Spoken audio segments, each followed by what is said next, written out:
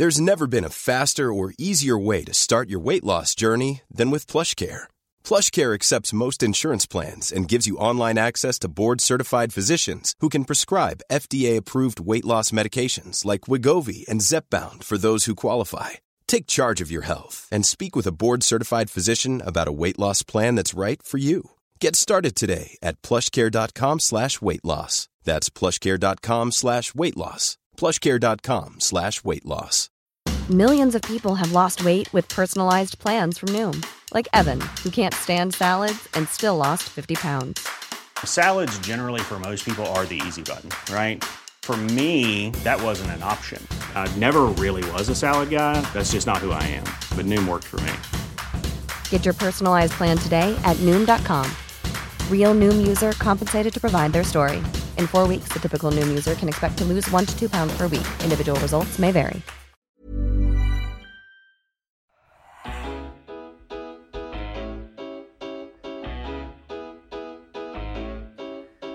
Hello everyone and welcome to the latest episode of the Roker Report podcast. You are joining us mere hours after the announcement that the EFL have voted in favour of curtailing the Sky Bet League One season and thus of course condemning Sunderland to finish outside the top 50 teams in English football for the first time in the club's illustrious 141-year history. Yeah, so if you want to continue to listen to this scintillating barrel of laughs, which no doubt will transpire based on this topic, then we've assembled a panel to talk about this monumental mismanagement of Sunderland AFC, who are, of course, now looking forward to a third consecutive season in League One. I'm your host, Alex, and joining me this evening is Phil Smith from the Sunderland Echo. How you doing, Phil? Yeah, not bad, thank you. Thanks for having me. You're very welcome. We're also joined by Dave Rose from the Red and White Army. How you doing, Dave? Good, thanks, under the circumstances, I suppose. As good as you're getting. Exactly. And finally, we have another Roker reporter,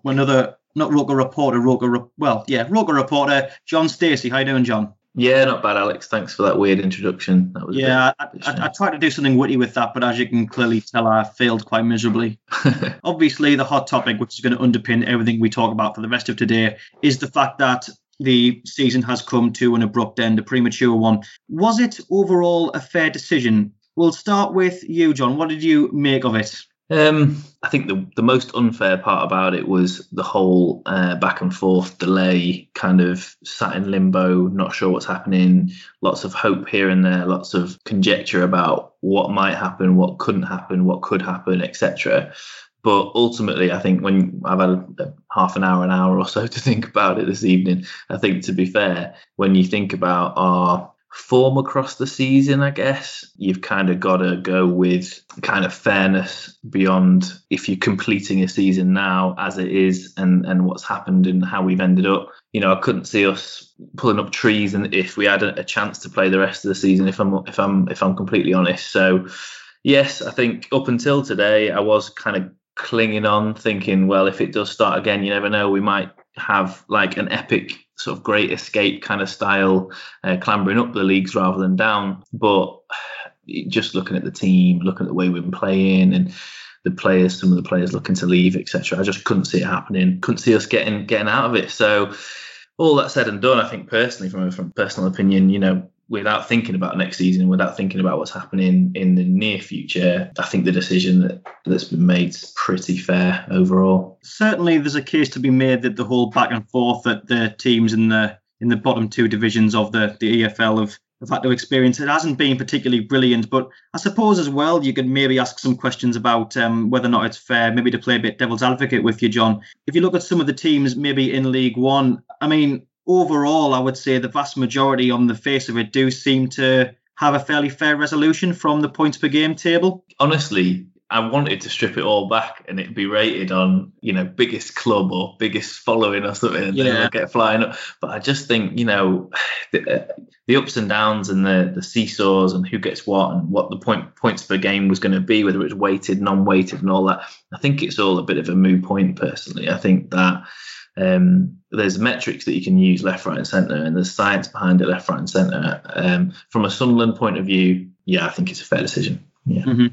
We have a question about perhaps some of the other teams in the divisions. I mean, obviously Sunderland, I would say, and I would echo John's sentiments. I think it is fair given our performances across the season that the PPG does reflect that, I think, quite accurately. What about, say, your teams like Wycombe, who had a very good start to the season but fell away, or say Tranmere, who had a poor season in the main, then got some momentum and sort of pushed back up the table? Is it perhaps a little bit unfair from them? I think it possibly is, because the points per game thing doesn't take into account form or last minute surges of runs of games where you're going to win in streak, and I think every fan hopes they're going to do that, don't they? I mean, we're all optimists at heart. Even Sunderland fans, you think, maybe you can turn it around. And obviously the points per game, whilst the logic to it takes away that unpredictability of sport. But we are where we are, and obviously it's clubs have voted the way they have for whatever reason they've done that, and I guess there'll be a bit of self-interest for all clubs, including Sunderland, how they've voted on that. We've got to go with the majority. I think a lot of Sunderland fans are gutted that we haven't had that chance to try to finish with a flourish and go promotion either whether they're automatically got to get into the playoffs. But at the same time, I sort of think we are where we are. I'm not sure we deserve to go. And also, I think when you're getting out of this league, you want to be doing it with a bit of swagger, or at least with a bit more purpose, befitting of the club our size anyway, because the Championship is a bigger step up from League One than the Premier League is from the Championship. You've got to go all guns blazing if you're not going to just drop back down again. Mm-hmm. No, absolutely. We have a question for you, Phil. Obviously, with regards to the nature of how this has all unfolded, we understand that the Sunderland CEO, Jim Rodwell, spoke with the Echo recently about his decisions to end the season. Could you give us some possible insight into how exactly that went? Yeah, well, I mean, I think, to be fair, Sunderland's stance has been pretty clear for a little while, hasn't it? That they wanted to play on. Obviously, there's self-interest in there, as been with every football club who've kind of been weighing up what to do next. But I think Sunderland as well, and Jim Rodwell kind of expressed, and I think I've felt all the way along that, if the Championship and the Premier League are getting back to playing, then League One should be doing everything they can do to do as well. Because ultimately, if you set the precedent that you're not going to play kind of behind closed doors, then the next question is, when will next season start? It could be quite a long time before we're looking at that, if that's the precedent you set. But I think the division, as we've seen in the last few weeks, has been pretty divided. You've got the kind of clubs, the slightly bigger clubs who have reasons why they want to play on, and then the slightly smaller clubs who the costs of testing were going to be an absolutely huge issue. So I think in terms of the process itself, I think Sunderland and the clubs who want to play on, I think probably the main frustration has been that by the time we finally got around to holding the vote today, there was no way the League One season could resume anyway, because the EFL had already set a deadline for July the 31st, and they'd already said that it would take around 50 days to finish the season. So, even if clubs had voted to resume the season today, it wouldn't have been possible to do it. So I think that's probably where the main frustration lies, is that we got to a point where the vote seemed a bit immaterial, really. And I think that's a bigger issue than potentially the points per game. But I just, from my own perspective, I completely agree with the fact that I think had Sunderland, got another win somewhere down the line and we're going up second on points per game, yeah, it would be exciting looking ahead to going into the Championship, but there'd be a lot of concern there as well. And I don't feel Sunderland are one of the clubs who've been massively hard done by, to be honest, by the points per game. Tranmere certainly have been. I think you could put Peterborough in that category as well, but I can't really hand on heart say that I think Sunderland deserved it, or that I would be overly optimistic about them going up to the Championship at the moment. No, and I think that comes back somewhat to what Dave said about going up with a bit of swagger.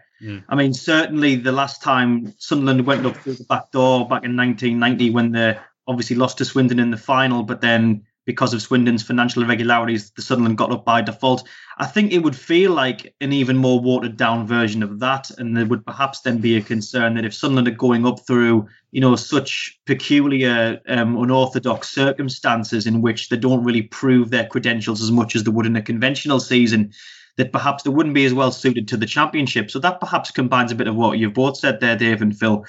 I think that is the case, definitely. And smiled a bit remembering the whole Swindon thing as well. And we wouldn't have had the advantage of it undoing the mags a little bit and kissing them as well this time around. Yeah. That's quite good. But yeah, I think, yes, I think it would have been strange. I think now we're put out of our misery and know where we stand. If our owners are still trying to sell the club, maybe it allows for some movement there, because at least there isn't those unknowns now on that front. So maybe there's maybe it'll be a blessing in disguise, and that get things moving a little bit. Who knows? Yeah, hopefully. Phil, do we know what proposal the club submitted to the EFL to resume the season? Well, there were only two kind of options on the table. One was just to play on behind closed doors as the Championship are doing. And then the alternative was kind of what to do in the event of the season being finished. So the only alternative to what's happened, which was points per game in the end, was this Tranmere Rovers proposal, which was that a margin of error would be applied. So essentially what they've done is gone past the last 3 seasons and compared what tally teams have at this stage of the season compared to the end. The upshot of that would have been, surprise, surprise, they would have survived, and there would have only been 2 teams gone down.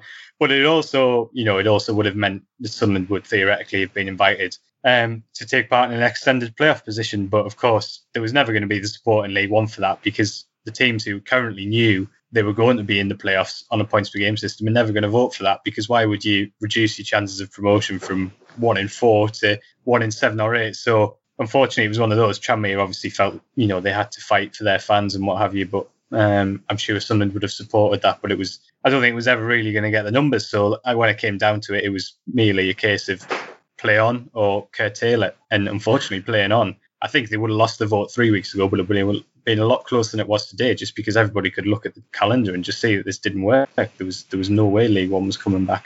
No, I think the longer that we've had to leave it, like you said there, Phil, the less feasible or sustainable it becomes for the average League One club. I mean, Sunderland, living off the last of its Premier League money, might be one of those in the privileged position where we could say, yeah, we can play out these fixtures, but ultimately you look at clubs like Gillingham and, had they have had to maybe field some more games behind closed doors with no revenue, it just wasn't going to be possible. What you say there, Phil, brings me to another question about obviously teams voting in favour of themselves. I think it incurs a bit of a moral issue. I mean, a number of chairman and chief executives, ours included, suggested that some of the clubs perhaps detected some moral quandaries regarding the resuming of the season, depending on where the position was in the table. Is there a case to be made maybe that, I'll go to you here, John, we've not heard from you in a while. Should this vote, yeah. Is there possibly a case to be made that the decision to vote should have been taken away from the clubs and left in the hands of the EFL, or should that element of democracy have been retained despite the votes probably being fueled by just personal preference? That's a tricky one, that's a really tricky one. That's why I gave you it. My first initial spur thought, without even having a deep think, was that maybe it should have been taken away from people who are going to have self-interest and have the moral quandary, and just have that taken away, so that a decision is made based on kind of a neutral person or someone without a personal opinion towards it. I guess then the secondary thought of it is that, we're supposedly living in a democratic world. We're supposedly living in a world where people should all be given a chance to have their say. And in that, without getting too political, every league should have a say. Every club in every league should have a say about every single decision. And that's why all the chairmen and CAOs are brought into most decisions. They have regular meetings with the league and things like that. And obviously, quite a lot of the listeners will have lived through times where they didn't get a say, and it was just kind of the league dictated what happened when, and it was all about money, and it was all about different situations where the clubs were shafted, for want of a better word. And it was a case of, I guess, going back to the start then, really, of what I've just said, and said, everybody should look after their own interests. They should be thinking about how they can keep the club running and make a decision based on that, especially if they're mid-table, or they've got nothing to play for and they can't keep they can't keep running as a club with playing behind closed doors for no reason, so or to help other people to potentially get promoted. It's without giving really much of an answer there, that's basically my thoughts.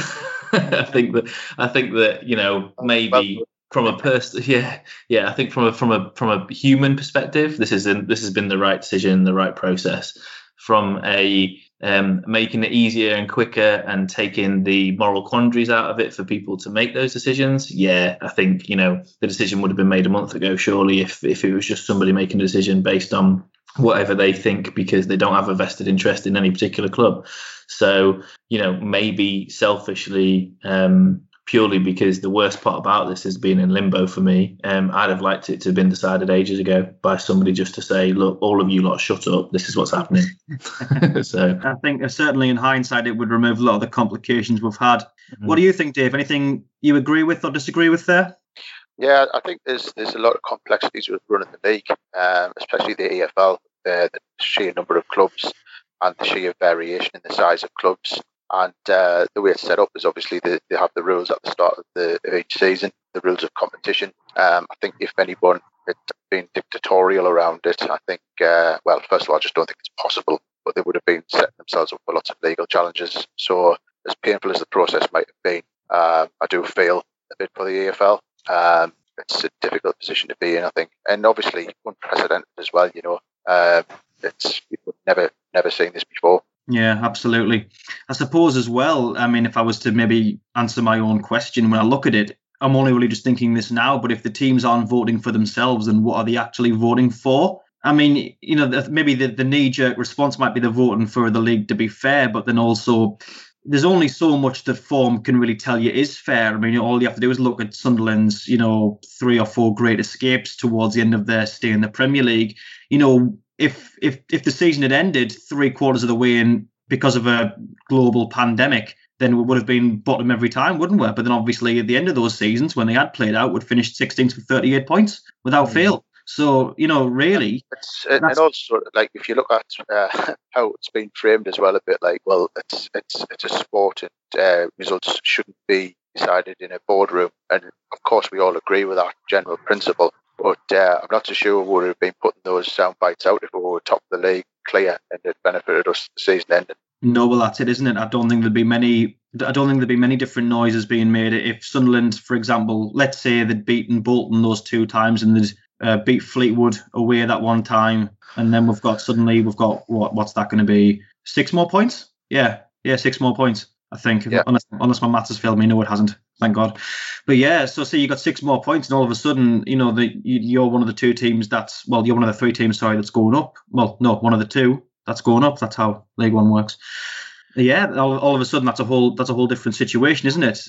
Case in point, if we benefit, then I don't think we'll be hearing an awful lot. I think you might have had 2 or 3, maybe 4 clubs within that moral quandary bracket where they can probably sustain the club regardless. They're not bothered about how it ends. So they're probably thinking, right, well, what's fair for the rest? The people who are having a problem, having an issue, either relegation or promotion battle. And they're probably thinking, well, how should I vote? Because it doesn't really matter to me which way it goes. I can play the rest of the games. But this is League One. This isn't the Premier League. This isn't people with massive bank accounts. So they are probably few and far between those that had a moral quandary, because I can pretty much guarantee that out of the 24 clubs, you've got probably upwards of 20, almost 20 that just are definitely looking out for themselves. 23 actually with no Berry. But yeah, it's the case. It was 23, wasn't it? Even my maths is playing up now, isn't it? Yeah. That's but yeah, just the other point there, about playing the game and versus a boardroom. Again, it's just kind of like, it's just making me go back to the question you just asked me and just think maybe we should have just played on and everybody should have played, because Dave's got me thinking of nostalgia and I don't want someone to make the decision for me anymore. So yeah, it's like that, isn't it? It's almost, you don't want, I think as Dave initially said there, it would have been a lot less politically convenient for the EFL to have just made the decision, even if that decision had been the most agreeable one overall, because ultimately the clubs who would be the ones who don't benefit from that. If, say, for example, the EFL went, right, PPG table, that's sorted, everyone shut up, that's what we're doing, then obviously Tranmere would immediately be up in arms. There'd be a real tirade against the EFL, because given the circumstances, form is probably the most egalitarian thing you can decide on. But ultimately, it isn't the be all and end all, as we've seen. But anyway, speaking of the EFL's decision making, it isn't just the case that it's the lower divisions necessarily that are struggling to have reached these conclusions. I mean, the German third division, for example, the Drei Liga, was able to resume, and teams were and are playing out their remaining games. So I'll go to you, Phil, for this one, because you obviously spoke about it previously. But Emma, why do you think the EFL never entertained the idea of restarting League One earlier? Like, why? What? I mean, obviously, it was a frustration for the clubs that the process was drawn out to the point where only one of the 2 options became valid realistically as of today. But what do you think was all the umming and ahhing? What was, from your perspective, what was taking the time? Well, I think there's a couple of things. I think the reason why a restart was always unlikely was because I think the main issue, to be honest, from League One's club's perspectives was financial rather than necessarily than health and safety. The EFL have put in pretty comprehensive protocols for getting people back to the training grounds, which Championship clubs have adopted. So I think that was a hurdle that had sort of half been cleared. I think it was a case of finances from playing behind closed doors, and also finances of testing. The cost of testing was an absolutely massive issue. I can't stress this enough. It was very, very, very difficult to sell to teams in mid-table with little to play for, or teams that don't have a huge kind of income that they should be shelling out on testing to finish the season. And without testing, you can't get the players back into training. And if you can't get the players back into training, then you're at least 3-4 weeks away from resuming. So that was the main reason, really. And nobody was really able to come up with a fair solution for how these tests should be paid. Initially, the EFL said they would pay for it from central funds. But then clubs turned around and said, well, hang on, we're going to need that money in 2-3 months' time when we're not getting season card revenue because, we're not playing. So that was the key issue. And in terms of delay, I think it was, kind of alluded to before, and I think it's absolutely right. I think the EFL have done this process deliberately, so at the end they can turn around to clubs and say everyone has had the opportunity to put their views forward, to put proposals forward, to have their say on what happens next, and it's been democratically voted on by all clubs. Because if you do that, then it significantly reduces the chances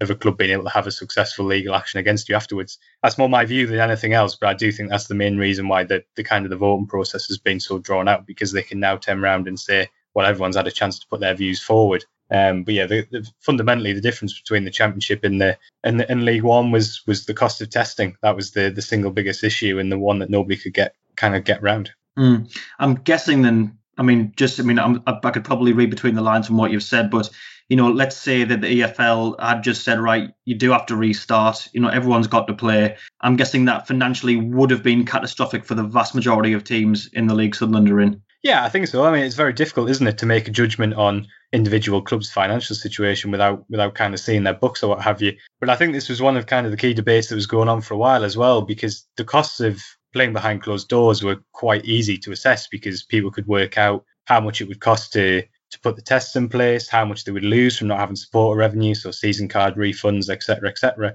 But what nobody ever has been able to really get the bottom of is, will there be a rebate to the broadcasters? Because clubs could have to pay money back to Sky and all the other broadcasters. So I think there's still some pretty major financial implications potentially coming down the track, regardless of the decision not to resume. But I don't think the EFL were ever going to take the stance that they would force a resumption, because all the way through, and a lot of managers, chief executives, chairmen have raised similar points to the ones we have now, which is to say, why doesn't the EFL just make a decision? Why doesn't it appoint someone to make a decision? Well, the EFL's response from day one, rightly or wrongly, from Chairman Rick Parry and other board members has been, well, the clubs are the EFL. The EFL exists solely for the clubs. The clubs, do make up the EFL, and therefore they were always insistent it would have to be the club's decision. So they would never have imposed a restart when, as was pretty clear from early on in League One, the case, the numbers just weren't there to get back playing.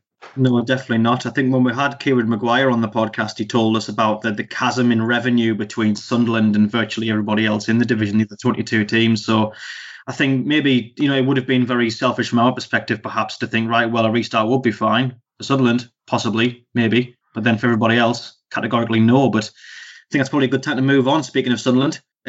So obviously, I think now would be a good time to talk about the Sunderland season then, because it has obviously officially come to an end. It's done. We're not playing any more of League One football in the 2019-20 season. It is done. And obviously it's going to be done on a very sour, disappointing note if you're a Sunderland fan. So I suppose the question I'm going to ask, and I'm going to start with you, John, is who takes the blame for Sunderland finishing in what is now their lowest position in the club's history, which of course topped last season, and then that of course topped the season matched the season before. So yeah, who do you think is to blame? Why do you keep giving me these? I think surely this one's a bit easier than the last one. Yeah, I mean, it's. I think the general consensus, the general sort of easy answer is that the owners, Charlie Stewart and the guys that are in charge, have been majorly responsible. The way they've run the club, the way the transfer's been made. I know that they'll have reasons. I mean, from a business point of view and from a playing the game point of view, there's always a reason why you make these decisions, hopefully. But it's a case of the buck stops with them. They've said it themselves in the pods. They're in charge. The buck stops with them. They want to be successful, and they want the success to be from the work that they've done. And ultimately, we haven't been successful. So, the responsibility lies with them. I think there's obviously a little bit of form But who do you blame for form? You can't blame the players, or can you blame the players? There's all that question about, career-minded players who aren't necessarily out for the team, and how we've had bad eggs in the past and groups of players that aren't really playing for the team selections, managers, and should we have got rid of Jack Ross? Should we have not get it? There's loads of questions there. But yeah, succinct answer for you. The buck stops with the owners, obviously, because it has to be. They've said that from the start themselves. I don't like to lay blame on anyone for anything, really. I'm a nice guy underneath all of this, but really it's all John McLaughlin's fault. Well, that's that. No, let's go to you now, Dave. So with obviously what John's touching on there with performances, I mean, naturally, no matter, yeah, you can obviously go to the hierarchy like John has right at the top, but the fact of the matter is that Stuart Donald and Charlie Methven aren't kicking the ball on the pitch, and to a certain extent, you've got to look at the players and think where your performance is good enough. Where have you seen the weaknesses in the team this season? Well, going back to your original question, if I may, whose fault is it? I think it's the fans' fault. Right. I am joking. Well, I thought as much, but I was just wondering how many seconds you'd leave that to hang. The fans, the fan listening, you are to blame. I think that there was times last season where you felt like a lot of the squad were playing for the shirt for a period of time. Obviously, it petered out and didn't end the season well, but I remember in the first half of the season, the bar was really low, of course, from seasons previous to that, with all the various mercenary players and substandard performances from individuals and from the team. So to see a team fighting a little bit in previous season, you thought, we might be onto something here. This season, barring the odd little surge, it's just been awful. And I think I agree that the buck stops with the owners, and I'm sure the owners themselves would agree that the buck stops with them. So ultimately, I think the recruitment's been underwhelming, to be kind, really. And I also think it's easy to forget the huge distraction of potential takeovers. I think took the eye off the ball in terms of proper preparation for the season. I think that's a major factor. And it's unforgivable, really, when you look at the last comparable club to us who had benefit of some parachute payments in this league. It was back in, I think it was 2013-14 season when Wolves went up.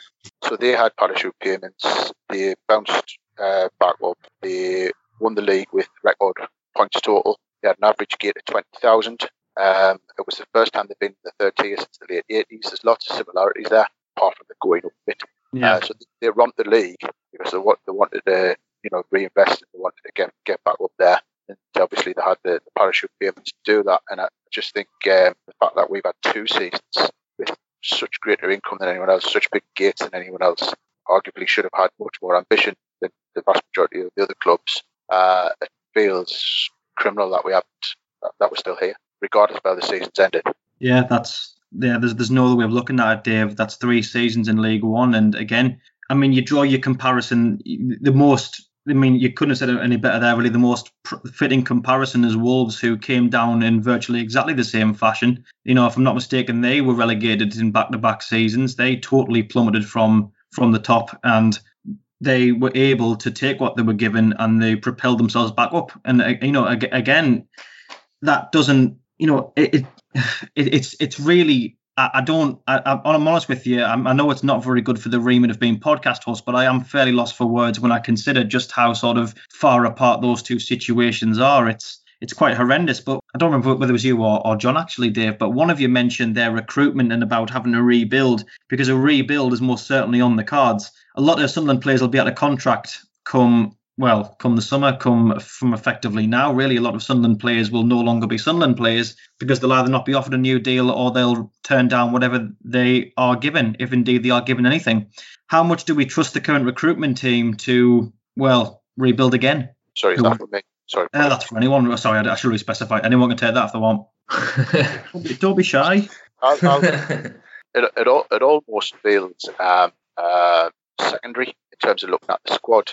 I almost haven't got the stomach to think about recruitment and how we're going to build for next season, because I feel like the whole ownership thing needs to be resolved first. Now, that might be almost impossible in the world we're in at the moment, and that isn't anyone's fault, obviously. So I think it's hard to focus on the things we should be focusing on as football fans around this. And bit of a rally call you might want from fans, but it feels like there's so much else going on that it's almost, sadly, very much secondary. Mm.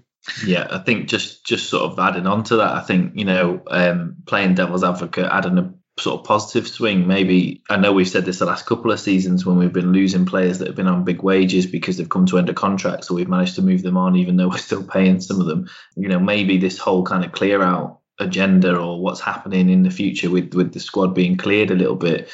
I'm not being realistic when I say this, and I'm fully aware of it, but maybe it's a big opportunity to bring in some players if the recruitment goes well. Now, if the recruitment goes well is another non-realistic perception, really, based on the past couple of seasons and the recruitment we've had, and if that's the team that are recruiting these players and that's their doing, and there's that laying fault completely with them, I'm sure they'll have lots of excuses as to why and why they weren't able to recruit the best players for what we're doing, or they thought that they were going to be the best players, but ultimately trying to take a more idealistic point of view, there's going to be a lot of free agents about, from other clubs, and we talked about it a little bit today in our little groups, on WhatsApp and stuff. And it's a case of, you look at other clubs who've got top players falling out of contract because of the situation, and whilst it's a negative situation, it's hard to concentrate on that. The people behind the club, and I'm sure the people behind other clubs, will be looking at how they can mop up those players, how they can get in touch with them now and start turning this into an opportunity and try and get them involved into the new season and building a squad around certain decent players. Now, if they're not doing that, and if we aren't doing that kind of tactic, as harsh as it sounds to sort of be taking advantage of the situation like that, we are going to fall behind again, and that's the really, really worrying thing. And also, kind of, if we're not doing that, and kind of all the other teams are, we're still supposedly the biggest draw in League One. Are we going to see players that we're supposedly linked with go into Doncaster, go into whoever else is still in this league? Are we going to see them mopping up these players that actually really should be playing at the Stadium of Light, top level players for this level, if that makes sense? And I'm sorry, but this is the third season of that potentially happening. The first season down, we had some excuses with the fact that we just couldn't manage the wage bill to bring in decent players, little excuses here and there to bring in decent players.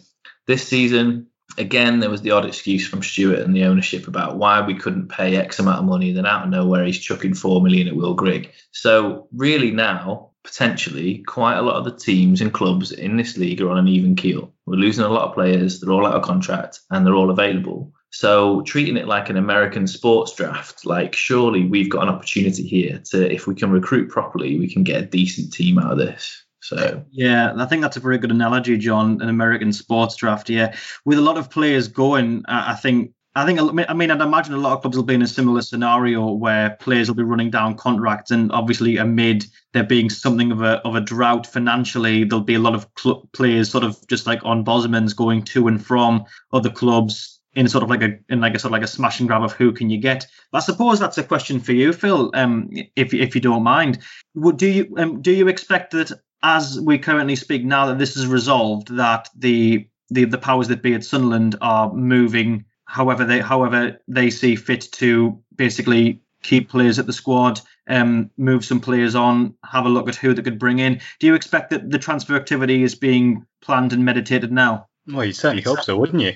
Yeah. I think I would, before I kind of go on to it more generally, what I would say is I think all clubs will be looking to make decisions, but I think you probably have to acknowledge as well that a lot of clubs will wait until they know when the new season's going to start before they realistically start adding players to their squads. Because if clubs are going to be potentially looking at playing behind closed doors for 3 months, then their budget might be a lot smaller. I'm not speaking specifically to Sunderland there. I just mean across the game, I don't think it's quite as easy as teams will now go, right, bang, who are we going to go out and buy? I think they'll be waiting a little bit longer just to see what next season might look like. But in terms of Sunderland, you would certainly hope that this is an opportunity now to go out and get good players and to rebuild. I think the summer was always going to kind of be a natural turnover because, as we know, the summer that came down from the Championship, a lot of players signed 2 years. I always kind of looked at the summer and thought, well, you either get promoted and therefore you look at it as you have to kind of have a bit of refresh of the squad to compete in the Championship, or you've had 2 seasons and you feel like go up. So you need to have another go, right? Because clearly what you've had is not working.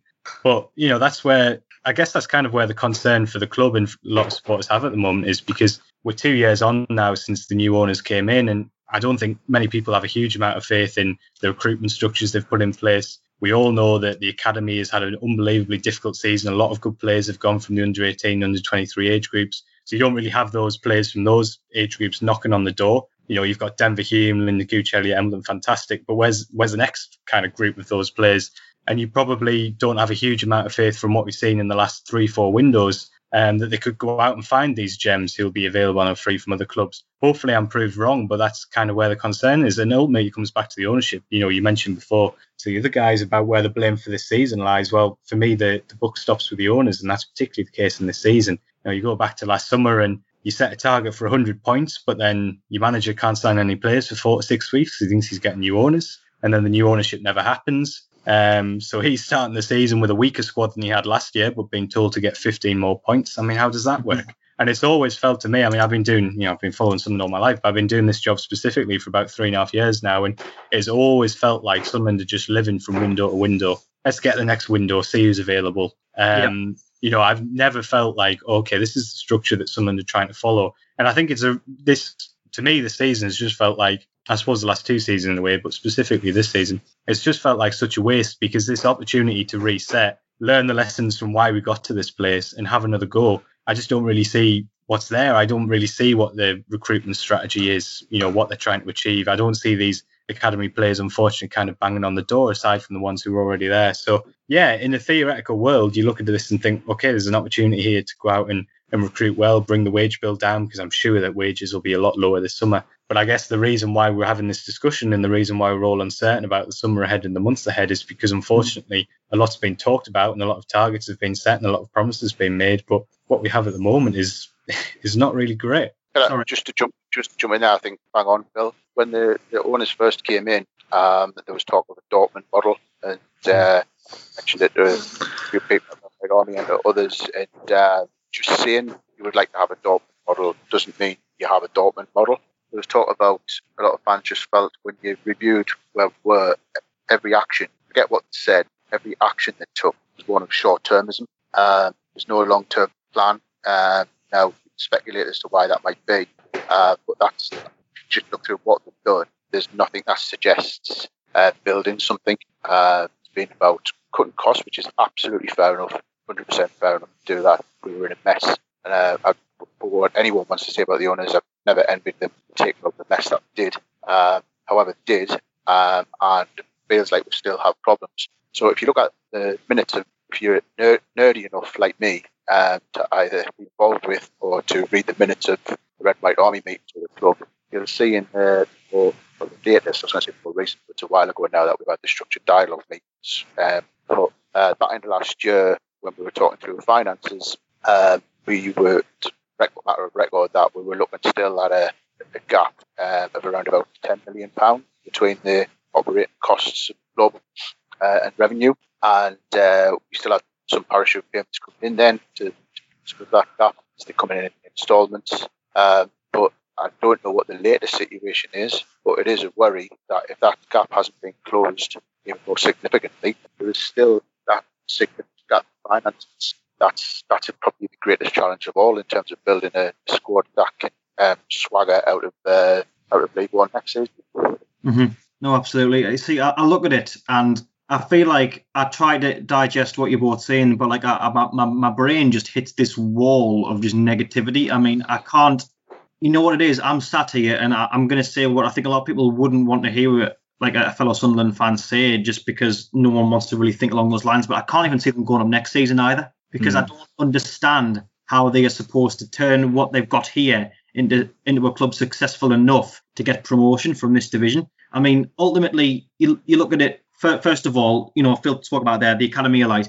Obviously, that's fallen into what is, I would call, nothing less than disrepair. It is an absolute state. You've got no one coming through. You know, your Denver Hume and your Elliot Embleton and your Lyndon Gooch, they are the last of what you can possibly expect to see in a Sunderland shirt next season, because quite frankly, all of the young talent that was coming through, an entire generation of it, has gone. Add to that the fact that obviously half the team is going to be out of contract. You're then going to have to bring in you know what, let's say 2 digits worth of players again, 10, 11, 12. And you're going to have to do that with an even smaller budget than you had the first time you did a rebuild in League One, because obviously this is our first season without the Premier League money trickling down. So we're now, I would imagine, in a situation where with a thinner wage budget and a thinner transfer budget, if any at all, we are going to need to restock a team with one that can apparently challenge for automatic promotion. With the current recruitment team, with Tony Courton and Richard Hill being the only two people operating, I cannot see that happen, not given the track record that they've had so far. There's no infrastructure. There's no sort of youth progression or youth policy. There isn't anything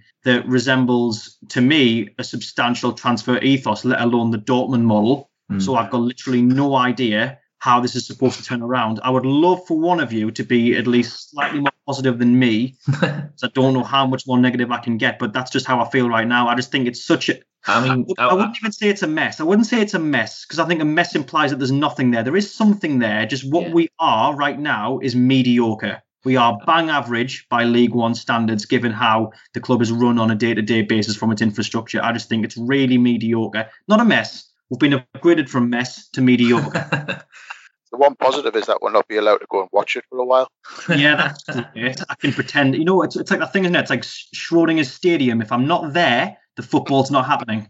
Yes, very true. No, I mean, just touching on it all, what you guys just said, I'm not going to be positive. I don't think there's anything to be positive about. But the Dortmund model, or lessons to be learned, like what more is there to be learned, and what more is there? What you've had enough time to put in a structure and a model, like in my opinion. Like I know there's been, this sort of plan of selling and what have you, but for me, when they first took over, we're in League One. Surely, and we know now this didn't happen, but surely if you did that, you go, right, Wolves did it. A number of other teams have done it quite recently, where they've dropped down a couple of leagues, they've dropped down to League One. How did they get back up so quickly? What did they do to make that happen? And you just try and implement that. Forget your Dortmund model. Forget taking time to learn the league and learn lessons of how we can do this a different way because of our wage bill, etc., etc. You just try and implement as much as possible. Frankly, what's happened is Stuart's come in. He's brought in Richard Hill, who he knows from previous roles and previous, lower leagues kind of roles, and they've tried to balance the books. Which again, like Dave said, I echo what he said. I don't envy them at all. They've had a big job on the hand, and they've probably done a pretty good job at that. But like Dave said, there's probably a lot we don't know about what they've done within the structures, the revenues of the club. But what they haven't done is found that winning structure, that model that works, and we talked about Wolves, talked about other teams, it sounds stupid, but it's as simple as that, to try that. Instead, we've seen something completely different. We've seen rash decisions. We've seen arguments and ups and downs and changes of facts that are supposedly facts, changing their mind what they actually said. And it's frankly, like, just to add to the despair, it's just, I'm pretty sure every Sunderland fan's had enough of the sort of drama that's surrounded it all. And does just want to get back to it, as kind of normal as normality can be. But how that's going to happen and what that means for the third season in League One, I don't know, because I've got to echo what you said, Alex. I want to say that we'll be all right, but I don't think we'll get promoted this season. I don't think the bookies are going to be able to pick favourites from any league this season with what's gone on right now with coronavirus hitting all the clubs, So well, we went officially 48 minutes without mentioning the coronavirus. That's pretty good. Well done, John. Thanks. But yeah, I mean, John, do you have any faith in the recruitment team to get it right next season? Just no. Honest, just no. Okay, no. Fair enough. I don't. To be fair, the only faith I'd have is if they were probably a bit more transparent. And I know that's a bit unheard of, but you know how Stuart talks about his transparency before he went black, before he went sort of dark and didn't want to talk to us anymore. If they're going to have the pelters they've had for 2 seasons now of poor signings, why not just come out and talk? Why not have Richard Hill or Tony come out and chat about their recruitment strategy and why they've bought the players they've bought? What is the plans for the youth structures? Get Paul Reed back on if he's still hanging around, and stuff like that, and just have a bit of transparency. It felt like, I know it was a while ago, but it felt like that pod where Charlie and Paul were on. Charlie was just stopping him from saying what he really wanted to say, Paul Reed, about the academy, and it was just a case of, this isn't transparency. This isn't what we want to hear. I think maybe not everybody, but I think some Sunderland fans at least would appreciate the reasons why things have happened and the explanations of why this business is being run this way. Because let's be honest, they're running it like a business.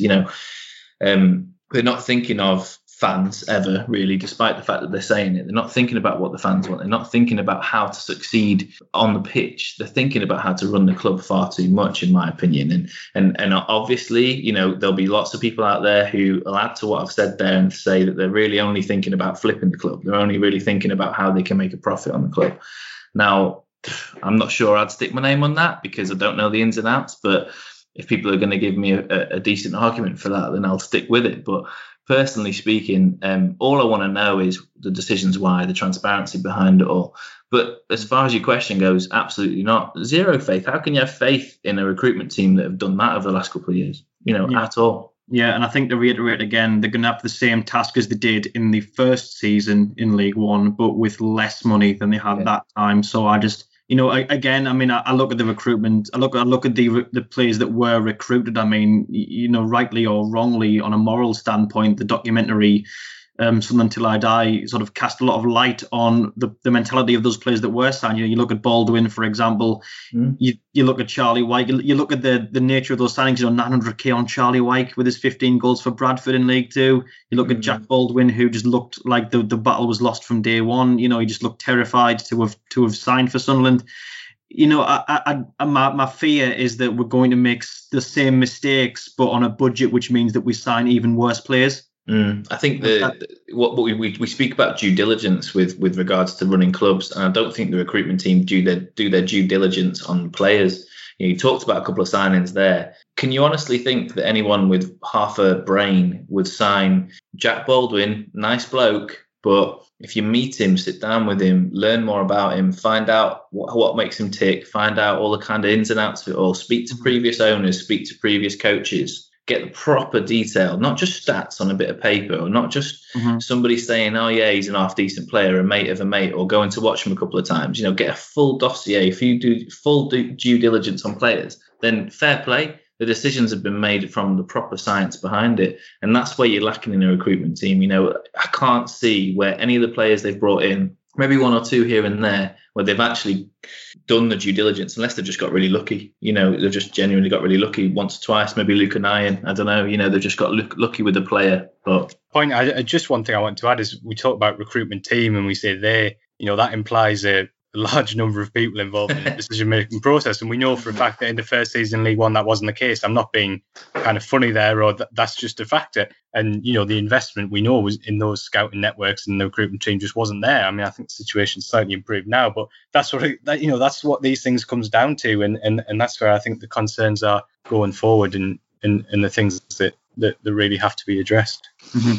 No, I think that's a very pertinent point there, Phil. I mean, if we look at the infrastructure of the club, is there any way? I suppose, Phil, we'll go back to you.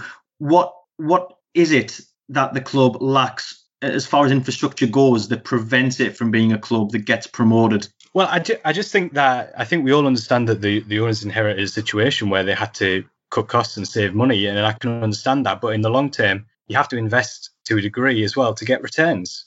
Investing in players who you can potentially sell on down the line, investing in your academy team so you have players in 1 year, 2 years you can either sell to clubs below you or can push into your team. I think so. We mentioned the Sunderland Till I Die. I mean, I think that showed to everybody that there isn't a particularly great decision-making structure in place. We've seen decisions made from different places. Managers finding out about decisions after they've been made in terms of transfers, what have you. I don't think there's anything malicious in that. I just don't think the structures are in place to make good, efficient decisions. And I'm not sure the structures have been in place in some key departments where you can make really good long-term strategies. To me, when I first started doing this job and having kind of followed the team in the previous years, it always felt like Sunderland were just hoping to get lucky. Or at some point we'll stumble across the manager who's the messiah, and we'll go on a run, and some point we'll have a window where we get the right players in. And I suppose there have been some things that have kind of made us hope that might be possible, such as Big Sam, in that January window where he did get the players in. But I just think, and one of my biggest disappointments is that even having come down to League One, and even having seen what that meant going down that route in the Premier League, those lessons don't really seem to learn. As to me, this has been a club that has still looked like it's just hoping to get lucky, that it somehow has a window that massively pays off and someone comes in and scores 15, 20 goals. I just don't think football works like that. I think you have to, you need stability at boardroom level, and you need people, on Sunderland day to day, whose job, kind of full time and full focus is on making these decisions so that you can make proper long-term decisions to the benefit of the club. Well, Phil, I don't mind, but it's very funny. A lot of what you said there sounds an awful lot like the same short-termism you were talking about earlier. Yeah, absolutely. Then that's what I mean. I just, I think everyone understands that Sunderland cannot spend absolute fortunes in League One, and they can't have a worldwide network of 50 scouts. I think everyone understands that just isn't feasible. But surely you shouldn't be in a position where your rivals seem to have, for example, better connections with the big Premier League clubs, so they get the pick of the loan players. We've seen in some of Sunderland's competitors bringing in excellent young loan players from Premier League clubs. Sunderland don't seem to have been able to do that. There have been some successes in recruitment. Jordan Willis picked up on a free, young, superb defender who, if Sunderland wanted to tomorrow, they could sell him for a big profit. But I think the fact that that's the exception rather than the rule tells you where they're going wrong, because there hasn't been enough of that. And if there hasn't been enough of that, then I just don't think it's because those structures are in place. And I do think what that documentary showed us is something a lot of us argued for a long time, was that there just wasn't enough day-to-day leadership, and that kind of structure of leadership wasn't there. We hope that when Jim Rodwell's able to come to Sunderland, that might help a little bit and be there every day and liaise with people. We wait and see. It's kind of too early to tell, isn't it? But yeah, I think that's something that's just been lacking. And again, my overarching feeling now is kind of frustration that I feel this opportunity for the club to reset a little bit over the last 2 years is, for me, it's been wasted. And I think that's a real shame. It still feels to me like a club that, isn't necessarily set up for success and is hoping that at some point it kind of gets lucky. And as we've seen from the last 10 years, maybe it'll happen for a short period at some time, but I don't think it's sustainable. Yeah, Sunderland don't get lucky. Sunderland getting lucky is Victor Onichebe on a free scoring 3 goals in his first 2 games. That's the extent to which Sunderland get lucky. Sunderland don't get lucky. So I suppose one final question for today, and I have to, I'm afraid, end on probably the sourest of the sour notes, because that is the general feel of this podcast, and that's going to sit with the owners. Has Donald and Co. lost the confidence of the fan base entirely? We'll ask you, Dave. Do you think that is the case? Do you think there are people in the fan base who will still back them, or do you think it's generally the case that the fans don't feel that they have any faith left in the hierarchy? Well, I can only go by the emails we receive at Red White Army from members and from taking the temperature on social media, which can be a dangerous thing to do because you can end up in echo chamber. So you've got to be aware of that. However, I have never known the fans to be so united. Disappointment and frustration at how that's been handled, and obviously it's come on the back of the leaked draft accounts story for Sunderland and made the move that they did, especially in the initial first statement or two. Just was, well, first of all, it was just baffling. A lot of fans have been telling us about the tone was unusual. Just going off feedback that we've had, that some was suggesting it was almost like passive aggressive in its nature, and then the actual content itself. You don't have to look very far to see, dare I say, what good looks like for clubs. You look at Derby, Leeds, Portsmouth, and how they've communicated what they're doing about renewals and refunds, and how they've actually written to the season ticket holders as well and contacted them directly. Which just none of that's happened, and it's really sad. And it also feels like it's indicative of a lack of appetite from the ownership now. But that's just all from the feedback that we've had. That's what fans are telling us, and you'll have all seen yourselves looking at social media and what we've read in sort of the local press. It's just fans are seeing with their feet a little bit as well. There's a lot saying that they're cancelling. I think it's great that the club have kept it open that you retain your seat, loyalty points. That's really good. It's great that they've made the U-turn on the refund for those that had already purchased next season's tickets, but also for those that who had been playing behind closed doors would have still been eligible for refunds. That's good. But I think they'd already shown the hand, and I think a lot of fans are unforgiving on that. I don't. There's one thing I never want to do as a Sunderland fan. I never want to be against the people who are in charge of the club. I never want that. And I never want to dislike a manager. I never want to dislike players. I never want to dislike owners. And, I don't dislike them. I know it's not personal. Well, it is, but it isn't, I suppose, if that makes any sense. It's I don't feel any confidence or any faith in them at all. No, I don't. I think everything that they've done has been done wrong, especially in recent times. I think every decision that's been made has ultimately culminated in what is complete abject failure at this moment in time. And because of that, I don't see any real positivity in the near future. I don't. I'd love to be proven wrong, and I'm wrong quite a lot in other avenues of life. So if I'm wrong in this one, fantastic. Cannot wait. But I suppose we'll leave it there for today. So one final question, lads. Shall we just aim for 100 points next season for a laugh? Let's do the Invincibles. Let's see if we can do an Arsenal Invincibles and just win every game. Yeah, the League One Arsenal. That's going to be us. I'm not sure about that. Well, no, maybe not.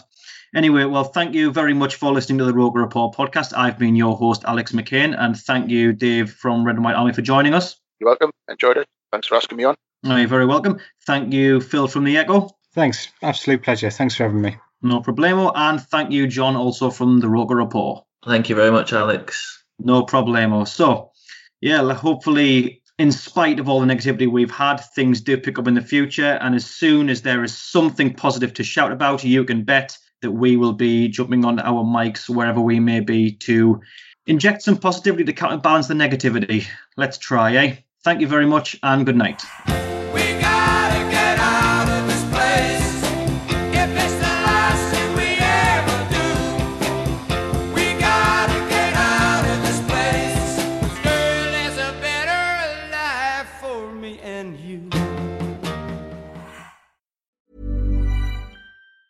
Confidence starts with loving who you are. And when your skin feels nourished and glows on the outside, you naturally radiate confidence from the inside. Give your skin a glow up with Osea's clinically proven Mega Moisture Duo. This ultra-hydrating body care features 2 of Osea's best sellers, Undaria Algae Body Oil and Undaria Collagen Body Lotion. These seaweed-powered heroes use skincare-level ingredients normally reserved for your face for results you can see and confidence you can feel. Osea has been making clean, clinically proven seaweed-infused face and body care products for over 28 years. This luxurious skincare is vegan, cruelty-free, and climate-neutral certified, so you never have to choose between your values and your best skin. Glow from the inside out. Get 10% off your first order with code GLOW at OseaMalibu.com. That's OSEA Malibu.com, code GLOW.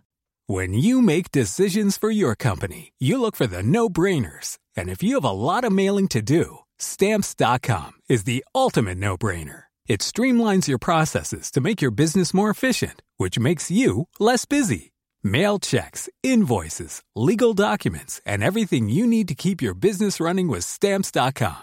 Seamlessly connect with every major marketplace and shopping cart. Schedule package pickups and see your cheapest and fastest shipping options from different carriers. With rates up to 89% off USPS and UPS rates. And with the Stamps.com mobile app, you can take care of mailing and shipping wherever you are. Make the same no-brainer decision as over 1 million other businesses with Stamps.com. Sign up with code PROGRAM for a 4-week trial, plus free postage and a free digital scale. No long-term commitments or contracts. That's Stamps.com. Code PROGRAM.